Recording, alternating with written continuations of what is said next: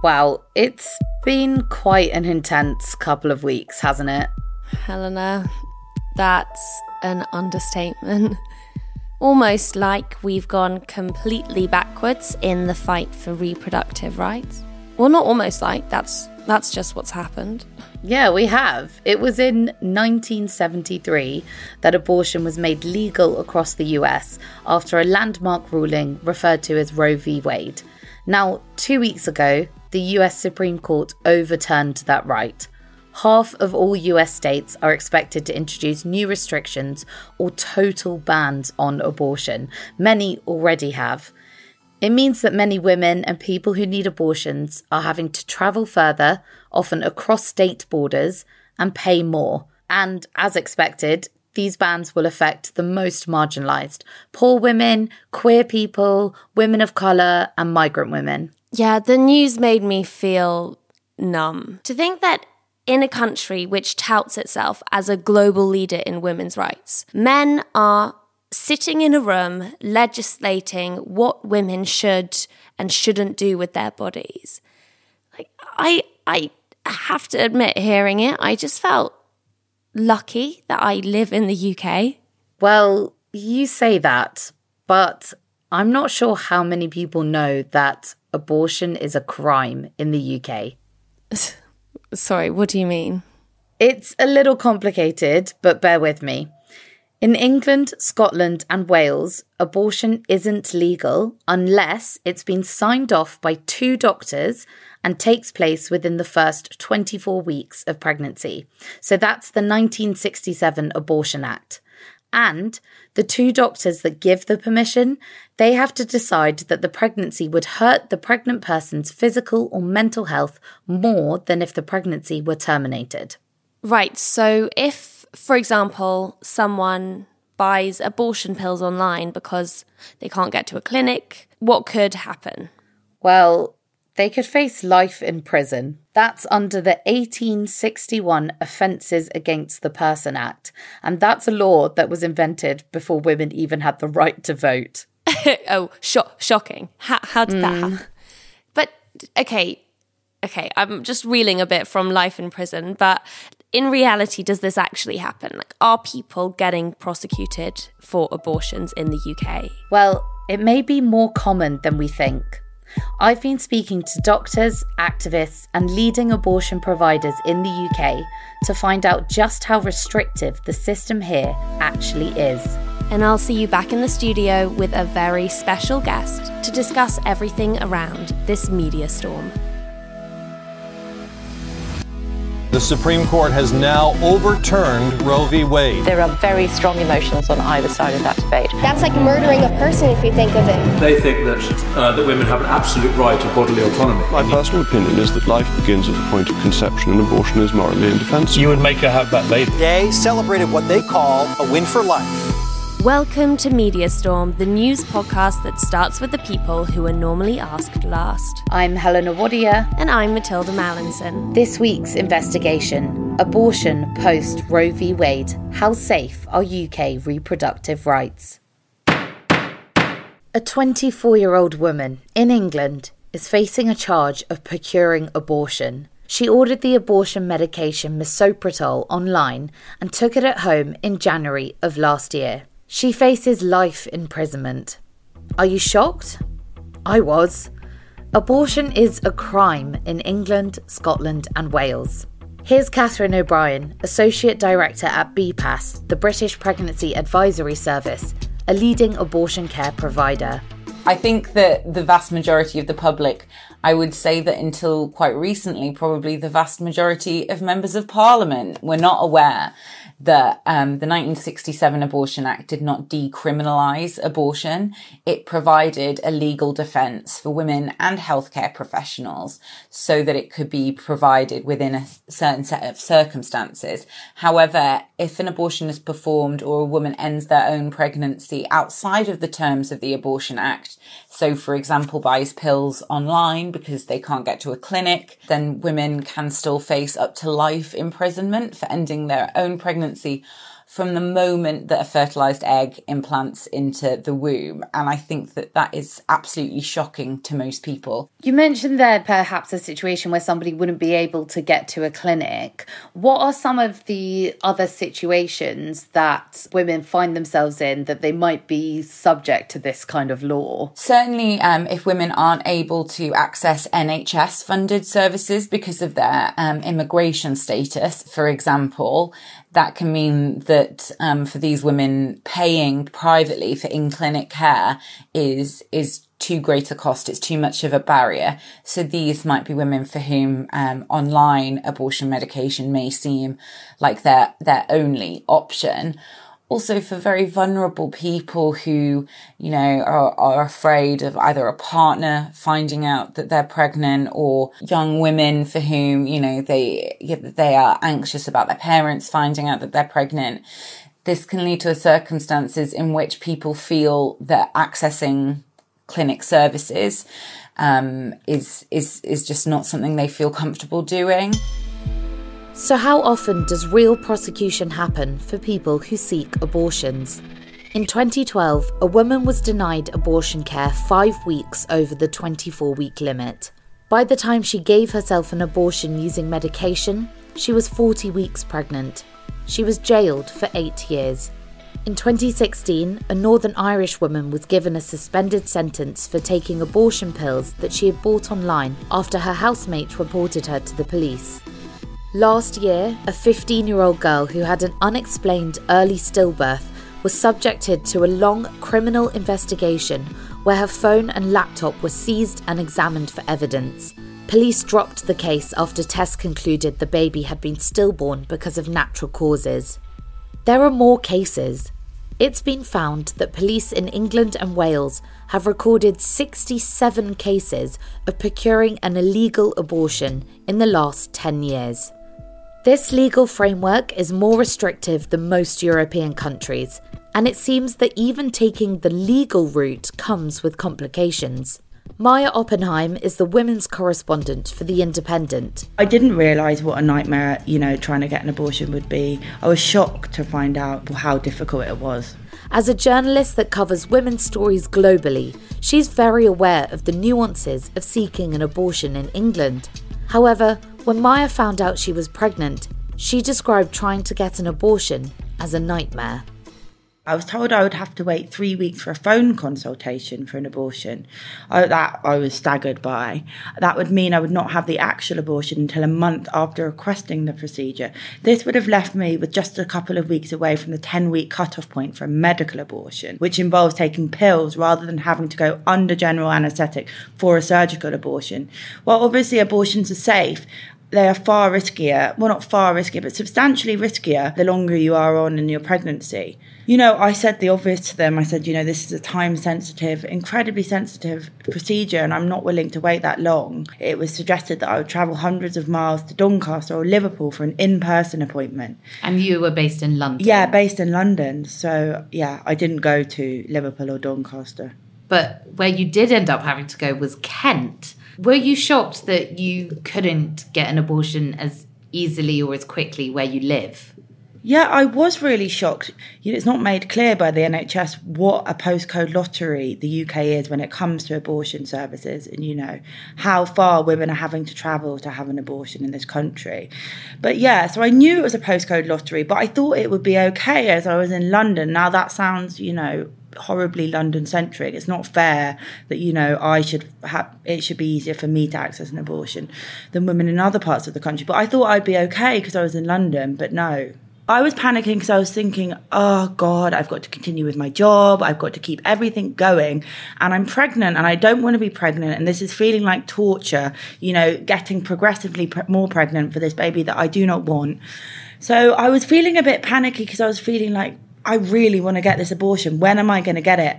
And so, you feel quite helpless and overwhelmed. From, the research I've been doing and from hearing your story, it just seems like there isn't a particular effort to make these services as good as they can be. Do you agree with that? And why do you think that is? Yeah, I wholeheartedly agree. When you kind of dig into looking at these services, you can just see how shambolic a lot of them are. And that is not the fault of hard-working, committed abortion providers. These are systemic, top-down issues. The government needs to address these issues. And I just think that the argument sometimes isn't framed in a fair way. Recent research by YouGov and MSI, that's a leading UK abortion provider, previously found 9 in 10 UK adults think women should be able to access abortion services in Britain. They specifically identify as being pro-choice. There's a big consensus in this country that abortion and the right to choose, is something that should be entrenched, and it's a human right, and it's essentially healthcare. It's not a criminal. It's not something that should be subject to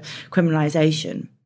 It's true. Several studies and polls have shown that the majority of the UK is pro-choice. Medical associations and human rights charities all back abortion and say abortion is healthcare. So why does the law remain unchanged?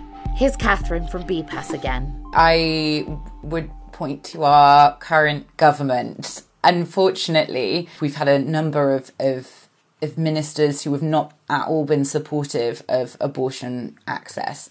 So, for example, Sajid Javid, as Health Secretary, did not support the continuation of pills by post and effectively wanted to recriminalise that. When Sajid Javid was Home Secretary, he blocked moves to introduce buffer zones around clinics, which would have prevented anti-choice harassment of women and healthcare staff. We have Jacob Rees-Mogg. Are you completely opposed to abortion in all circumstances? Yes, I am. Rape and incest? Sexual violence? I'm afraid so. Really? Life is sacrosanct. So what we have is at the top of government some really individuals that are so out of touch with public opinion on this, and I would suggest many other issues. And it's very, very difficult to see how we move forward in a progressive way when, as I say, there's so many people sitting around the table at the top that just have such archaic views on abortion. So does criminalisation in the UK come from archaic views upholding archaic laws? Only 10 years ago, in 2012, the then Health Secretary Andrew Lansley ordered a series of unannounced investigations on abortion clinics. They are described by the clinics as politically motivated raids, not to do with the quality of care that was being provided, but instead to comb through legal paperwork that could then be used to prosecute doctors. The hangover of the investigations is still felt today. Any doctor who provides an abortion outside the terms of the Act can also be criminalised. It potentially also has an effect on clinicians' willingness and to enter into this field because it's an area of healthcare that has such a unique criminal sanction attached to it. It does deter clinicians. Doctors for Choice is an organisation of doctors, nurses and midwives who campaign for abortion rights. I met with Catriona Renison from the group at a hospital in East London where she works as a junior doctor and asked her why she thinks doctors might not want to specialise in abortion care. The sort of controversy with which abortion is usually portrayed in the media often puts off doctors because it's seen as this kind of scary, controversial area of medicine that a lot of people who may otherwise become involved in abortion care see that and think, oh, why would I want to work in this area that might be subject to protests? And for a lot of people, that's just not worth it. In reality, the vast majority of the UK is pro-choice, and it's an area of medicine that desperately needs more health professionals, not just doctors, to actively choose to be involved with. Because there's often a lot in the media, particularly when the role of doctors is brought up, about conscientious objection, which is the right to opt out of providing abortion care for personal, religious or moral reasons. So any doctor at any point can opt out of providing an abortion? Yeah, the only time in which they can't is where the pregnant person's life is critically at stake. That's a pretty precarious situation for people who want to get abortions to be in, right? Mm-hmm. To think that at any point a doctor might say no. Just not to scare anybody, there is a duty in the law that if you are exercising your right to object, then you do need to refer the person on in a timely manner to a doctor who can fulfil the request. But that still puts the onus on the pregnant person to go to another appointment, maybe see a different doctor, maybe have to tell the story or the reasons why they want an abortion all over again to somebody else, which, depending on your reasons, may or may not be traumatic, may or may not be distressing or uncomfortable. So it's an additional burden, additional hurdle to accessing care. Can only doctors provide abortions? Can nurses or midwives? The way the law is worded is they need 2 doctors to sign the HSA1 form, the form that authorises an abortion. That can only be done by doctors. And doctors have to prescribe the medication if it's a medication abortion. If it's what we call a surgical abortion, then that again has to be doctors performing that. If the same procedure was being carried out for a miscarriage, a midwife would be able to perform that. But if it's carried out for an abortion, then a doctor has to do it. Why is that? It's the law. So it's preventing our really skilled nurses and midwives from providing care, for having more slots open so more people can get timely care. Because there's only so many doctors. If you open it up, if you allow our skilled nurses and midwives to help participate more in abortion care, you have better care for everybody. But at the moment, the law just doesn't allow that. I know, I haven't mentioned Northern Ireland yet. And that's because technically, Northern Ireland has the most pro-abortion laws in the UK. In 2019, there was a historic vote there to decriminalise abortion. But legislation is nothing without the access and the services to match it. That's right. Despite the decriminalisation vote 3 years ago, the Northern Irish Health Minister, Robin Swann, has so far neglected to commission abortion services. Those seeking abortions are still forced to travel to England in order to terminate a pregnancy after 10 weeks. I caught up with Bethany Moore, a reproductive rights activist from Derry in Northern Ireland, about the reality of seeking abortion on the island. The abortion Northern Ireland regulations came in on the 31st of March 2020. So as you can imagine, there was something else kind of kicking off at that time in terms of, health and health services and pressures on the health service. And that was COVID. Our health minister, Robin Swann, he has been seen with anti-choice groups. He has, attended different events and rallies and protests of theirs. So when he got the health seat, I'm sure he was horrified at, COVID, but as convenient as a pandemic can ever be, it came at a good time for him because he was able to shift the focus. On record, 371 people have travelled during that first year of the pandemic from April 2020 to April 2021 from the north to England for abortion care that they should have had here. And I think it's really, really important to emphasise that this is at a time where everything was shutting down. Flights were stopping, ferries were stopping, people were getting put out of work, people were being put on furlough. Like, it is just horrendous. I think we have a lot of politicians here who are still happy to bury their head in the sand about abortion. It's imperative that I say about the wonderful work that our healthcare providers have done here. It's not their fault that they've had to cease operations in different trusts at different stages of the year. This is purely down to the lack of commissioned services, the lack of funding. How can we expect our healthcare workers to work with nothing, really? Our healthcare providers here are fantastic. We trust them. But when it comes to this one part of healthcare, suddenly we don't want to fund them, we don't want to support them, we don't want to help them, we don't want to trust them and trust their guidance and their judgment. So I think, people here are really struggling to get that abortion care that we fought so hard for. So here's where we're left. Abortion decriminalised but no services in Northern Ireland, and many services but criminalisation in England, Scotland and Wales.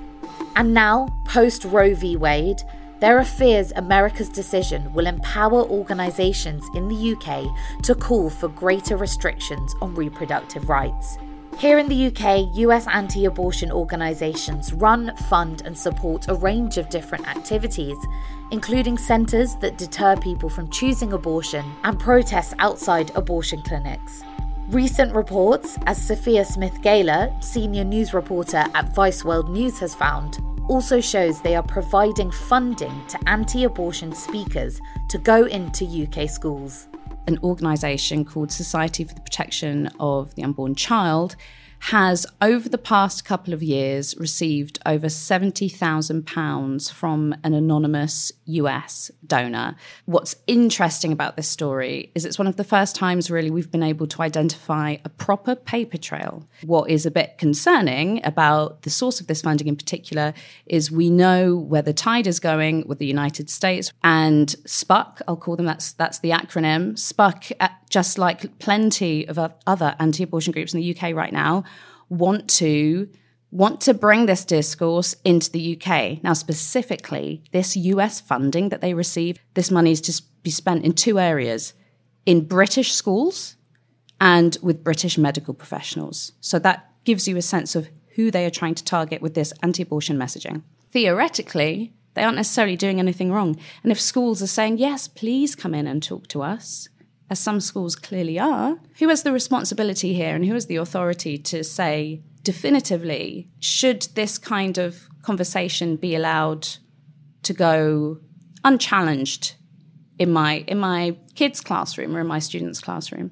If you haven't got lots of young people taught about things like their sexual and reproductive health rights, and where they can access services, it really is a postcode lottery across the United Kingdom. Where does that put us to make informed choices about our healthcare? And where does that put us when we encounter inaccurate misinformation or half-truths in the wider world, off and online? So what does the future hold? America's decision having ramifications here? Or will the law catch up with public view? And if most people are pro-choice, how did the minority get to be so loud? That takes us back to the studio. Thanks for sticking around.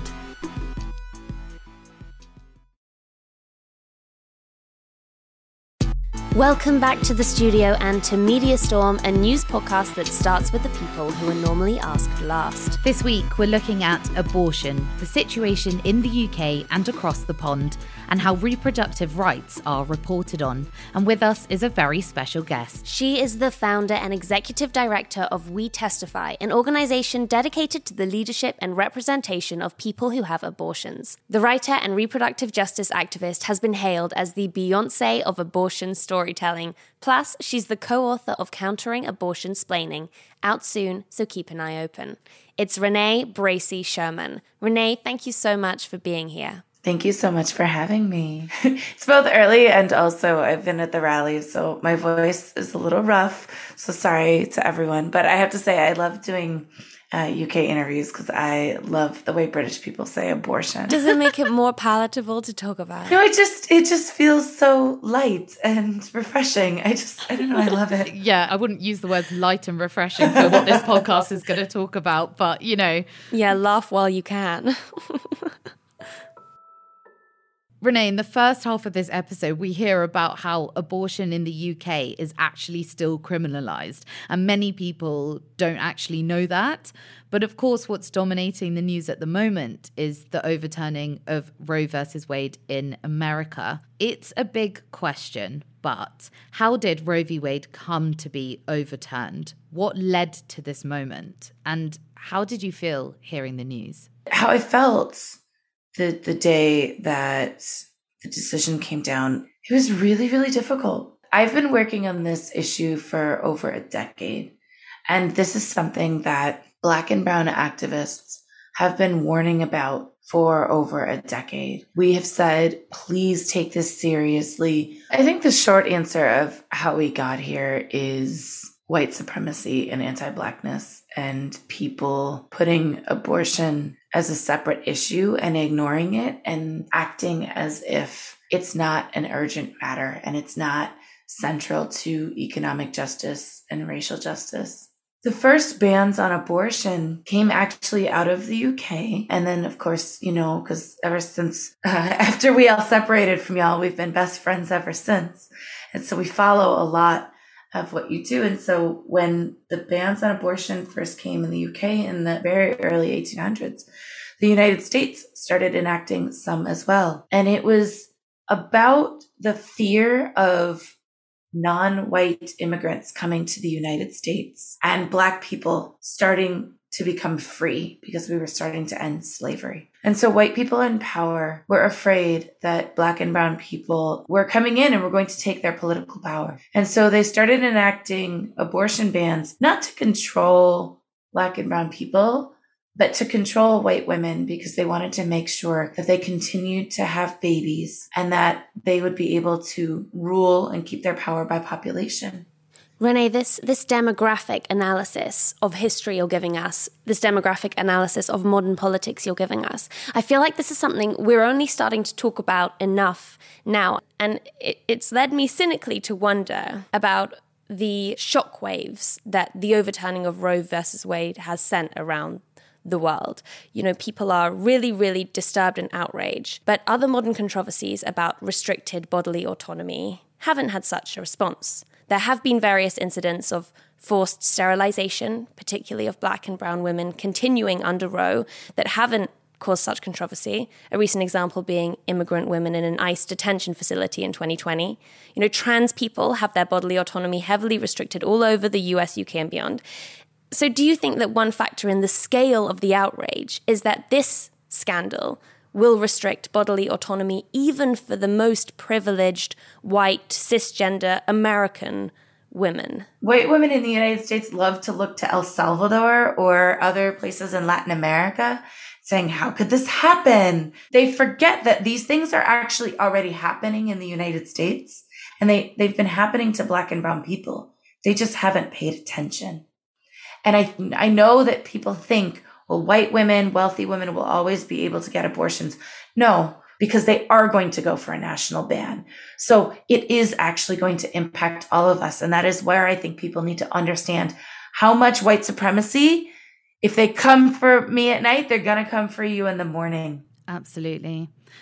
Well, let's talk about how abortion is framed in the mainstream media. A big question is abortion reported on as more controversial than it actually is?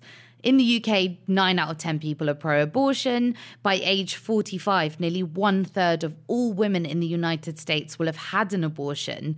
Do articles fail to mention how common abortion is and how broad the support is for it? I mean, Renee, you coined the phrase, everyone loves someone who had an abortion. Yeah, I mean, this is what my work centers around. Abortion is extremely common and it's actually extremely popular. Pick any president, abortion is more popular than it. Over 80% of the American public believes abortion should be legal. Can you just explain that statistic? Over 80% of the US population think abortion should be legal. Where's that data coming from? Because that is not the impression that we would get from the 50-50 debate we're seeing in the media. Well, that's what's wild about it, right? So on Fox News, they asked their viewers, did they want Roe to be overturned? And over half said no. Like, this is the Trump TV station. And still, we need a pro-life and a pro-choice voice discussing this debate on every show. As if it's a 50-50. Yeah. You'll notice the polling. They ask the question, should abortion be legal in, and then they'll say no cases, only a few cases, some cases, most cases. A good, usually 50-60% say most cases. And then the other 20-30% is made up from those people that are saying some cases. So that's where it's you get the majority, right? But what I think is frustrating, the majority of this country doesn't understand who has abortions and why. They think that every abortion is either somebody being slutty or a 14-year-old being raped. There's nothing in the middle. And they also have a lot of judgment around those of us who are just slutty, which shout out to us. It's fine. It's okay. I run an organization with people who've had abortions. We share our stories. And the whole goal was to change the way we're portrayed in the news. Because when I started doing this work a decade ago, I would watch the news, I'd read articles, and it was always people talking about abortion, and no one was saying that they had one. What would it look like if we changed the conversation to include the stories of people who have abortions? And here's how my story is actually going to challenge the preconceived notions that you have about abortion, the stereotypes and stigma that the anti-abortion movement has pushed. The fact that the majority of characters on television and film that have abortions are white, they're young, they're teenagers. The majority of people who have abortions in real life are in their 20s. They already have children. They're people of color and they're poor. you're getting this misinformation, even through well-meaning depictions. And so that's what my work focuses on, is changing that conversation. We love that, and that's why we have you here, because of what you do at We Testify. And what we do at Media Storm is try and center lived experience voices in the conversation. And with abortion, the conversation is so skewed, it seems, away from the actual experience of abortion, the experience of choice, away from lived experience and towards politics. You know, is this a conversation that should have fewer political voices and more medical voices and more lived experience voices? To me, it feels really simple. You would never put someone who is a doctor on heart surgery up in a debate with someone who's literally never opened a medical textbook. And yet that is what happens constantly. The majority of the episodes we've done on these minority groups, they all have some form of that both sides narrative. I have to tell the story. I was working at a national newspaper here in the UK, and I wrote a piece and created a video about these amazing activists who help get women and people who need abortion safely into the clinics, and they shield them from anti-abortion protesters outside the clinics. This is in America, calling them murderers and sinners, etc. These activists, they were really young, they were teenagers, and they used TikTok in a really innovative way to do this. When I submitted this story, I got told I had to get the other side. And they said, no, you must interview these anti-abortionists who are calling women murderers and whores. And you must interview them and get their side and interview them for the same amount of time that you interviewed these activists. And I refused, and the piece was pulled. But if I was at that time a younger, less experienced journalist, maybe I would have been forced to include that side. And then the problem is, then medical voices, people with lived experience, they often get pushed aside for this both sides debate. I recently had a debate with a media outlet in the United States. They're a huge morning television show. They wanted to put someone who's had an abortion up against someone who had an abortion and regretted their abortion. Which, I want to be clear, I believe that people have abortions, whether they regret them or not, are able to share their stories. That's their experience. But I explained to them, in the way they were planning to do it, it's just not accurate. It makes it look like it's 50-50. And we actually have data, and it's 97-3. Even in that 3% of people who regret their abortions, it's not necessarily that they still want it to be illegal. So really, it's like 99-1. And so you're positioning it as 50-50, and that's actually just bad journalism. Absolutely. It's not just in media. It goes as far as the halls of Congress, because in the middle of May, after the leak, there was a hearing in the House Judiciary Committee in our Congress. And so one of the storytellers that I work with testified about having an abortion, and then we had an abortion provider. The third witness that sat at the table in the room was the president of a very prominent anti-abortion organization. She testified that she believes that there's an abortion clinic in Washington, D.C., and when they get rid of the products of conception, like the medical waste, the way you would any blood, tissue, whatever, anything else, like any hospital, sometimes they go to incinerators because it's biohazard. She believes that incinerator company that a lot of hospitals in the country use, that is being used to power the lampposts in Washington, D.C. I wish I was making this up. Bodies thrown in medical waste bins and in places like Washington, D.C., burned to power the lights of the city's homes and streets. Let that image sink in with you for a moment. The next time you turn on the light, think of the incinerators. And so this is the type of person who gets quoted equally, in equal amount of time as I do. Someone who's had an abortion, who actually understands the medical aspect of it. Yeah, this is the fallacy in the mainstream media of what it means to get both sides of the story. Both sides means both political sides. The tick box exercise of impartiality in the media, and scarily apparently in Congress, is the left side and the right side. But not everything is a political issue, and that's what Helena and Renee, you've both just pointed to with those pretty disturbing examples is that actually maybe getting all sides of the story as a journalist on abortion means the side of someone who's undergone abortion, the side of someone who is a medical expert, the side of a social worker, but not necessarily the left side and the right side. I think this hyper politicization of abortion does often mean that the language that reporters use, it means that this kind of anti-choice rhetoric does find its way into articles. And a lot of anti-choice language is very emotive. For example, unborn children, or they call fetuses babies. Honestly, I think even the term pro-life is sneakily emotive. Like, abortion is almost always framed as a debate between pro-life and pro-choice. But the term pro-life, when you're talking about abortion, is quite frankly bullshit. Because if you were really pro-life, right, you'd introduce gun safety laws, so children literally stop dying in schools, or you would have universal healthcare, or you would take action on climate change, which probably is going to wipe out a lot of children in the future, or you'd make childcare affordable, or when there was a shortage of baby formula, you would fix that, or you would implement consistent free school meals, which was a big topic here in the UK. You'd address the suicide crisis in the trans community and make their lives better. So I would really, really urge mainstream news media outlets to not use the term pro-life without quotation marks around it, or instead to call it what it is. Like, call it anti-abortion, call it anti-choice. The point of them using pro-life is because what is the opposite of pro-life? It's anti-life, as if we somehow hate life. And they will say that. They'll be like, they hate life.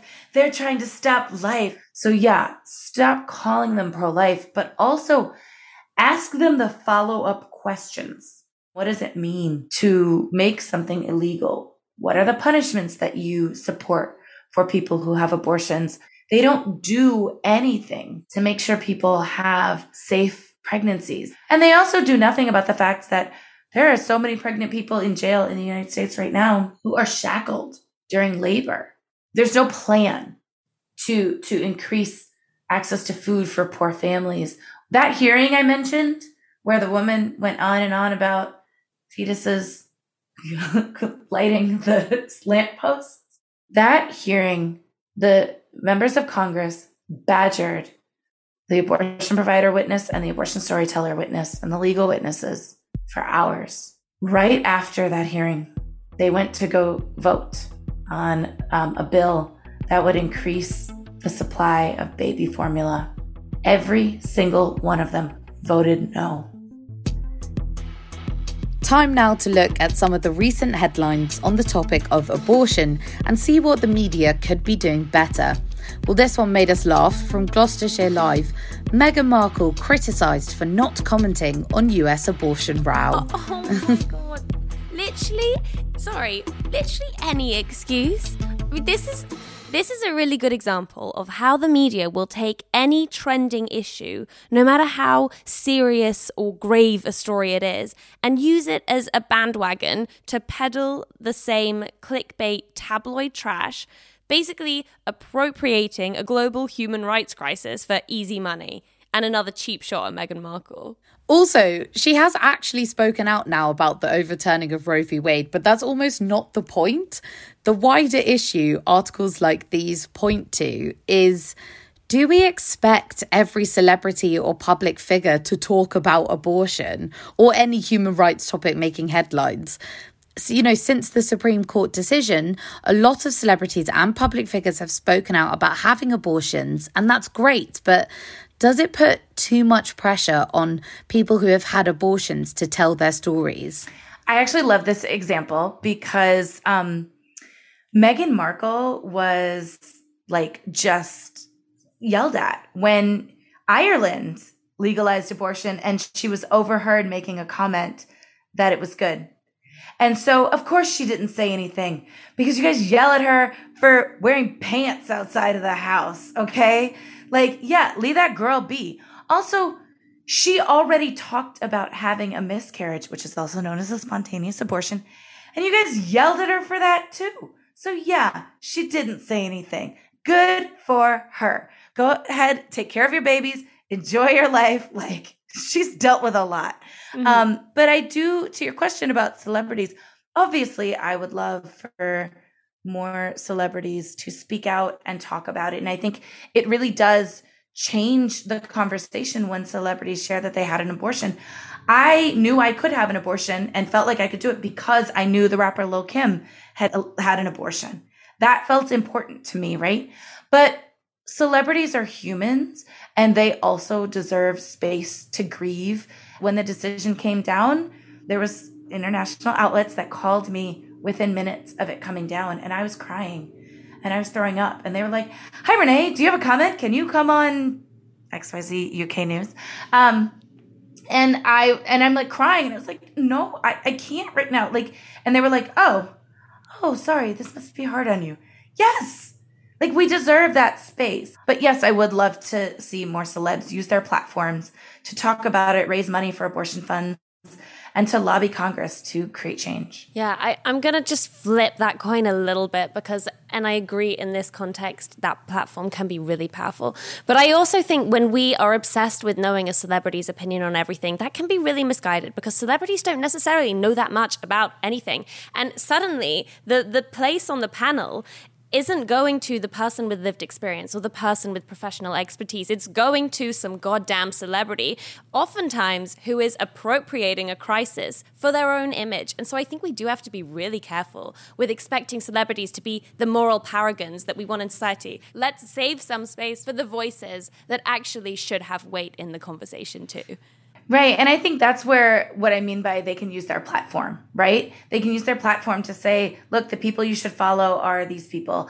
This is, yes, I had an abortion and I was lucky. My clinic was over here and it was easy. I could afford it, but most people can't, right? Go follow these people. And so that's what feels important to me is how do you use your platform? Yeah, exactly. Don't have to be a voice for the voiceless. Just have to give them your amazing, expensive mic. And Meghan Markle, if you're listening, you are our dream Media Storm guest, so please get in touch. This is a Meghan Markle Stan account. Renee Bracey Sherman, thank you so much for joining us on Media Storm. Before you go, where can people follow you, and do you have anything to plug or shout out? Well, first, I just want to say thanks for having me. It was a really wonderful conversation. If you've had an abortion and you're listening to this, please know that you're loved and supported. Every person, every single one of us loves someone who's had an abortion. And so we need to change the conversation. Folks can follow my organization, We Testify, online, wetestify.org. We Testify on Facebook and Instagram, and at Abortion Stories on Twitter. And then, of course, you can follow me. I'm an avid Twitterer. It's R. Bracey Sherman on Twitter, and Renee Bracey Sherman on Facebook and Instagram, though Facebook is my least favorite, so there's no point in following me there. But, donate to your local abortion fund, talk about your abortion, talk about what's happening. Really just show up with love and support for people having abortions. That's all I ask. Thank you for listening. If you can't wait until the next episode to hear our voices, then head over to our feed, All the Guilty Feminists, to catch our new mini-series, This Is How You Do It, uplifting changemakers fighting for social justice. And we'll be back on the 21st of July with a new episode about something that is so rarely talked about, it might seem shocking to some listeners. It's about paedophilia that is never acted on, the clinical disorder rather than the criminal act, which affects millions of people in the world from puberty. We're looking at a severe lack of research and healthcare policy and our resulting failure to protect children.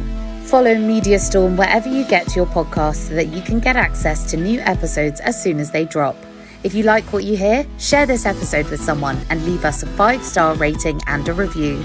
It really helps more people discover the podcast, and our aim is to have as many people as possible hear these voices. You can also follow us on social media at Matilda Mel, at Helena Wadia, and follow the show via at Media Storm Pod. Get in touch and let us know what you'd like us to cover or who you'd like us to speak to. Media Storm, an award-winning podcast from the House of the Guilty Feminist, is part of the Acast Creator Network. It is produced by Tom Selinsky and Deborah Francis White. The music is by Samfire.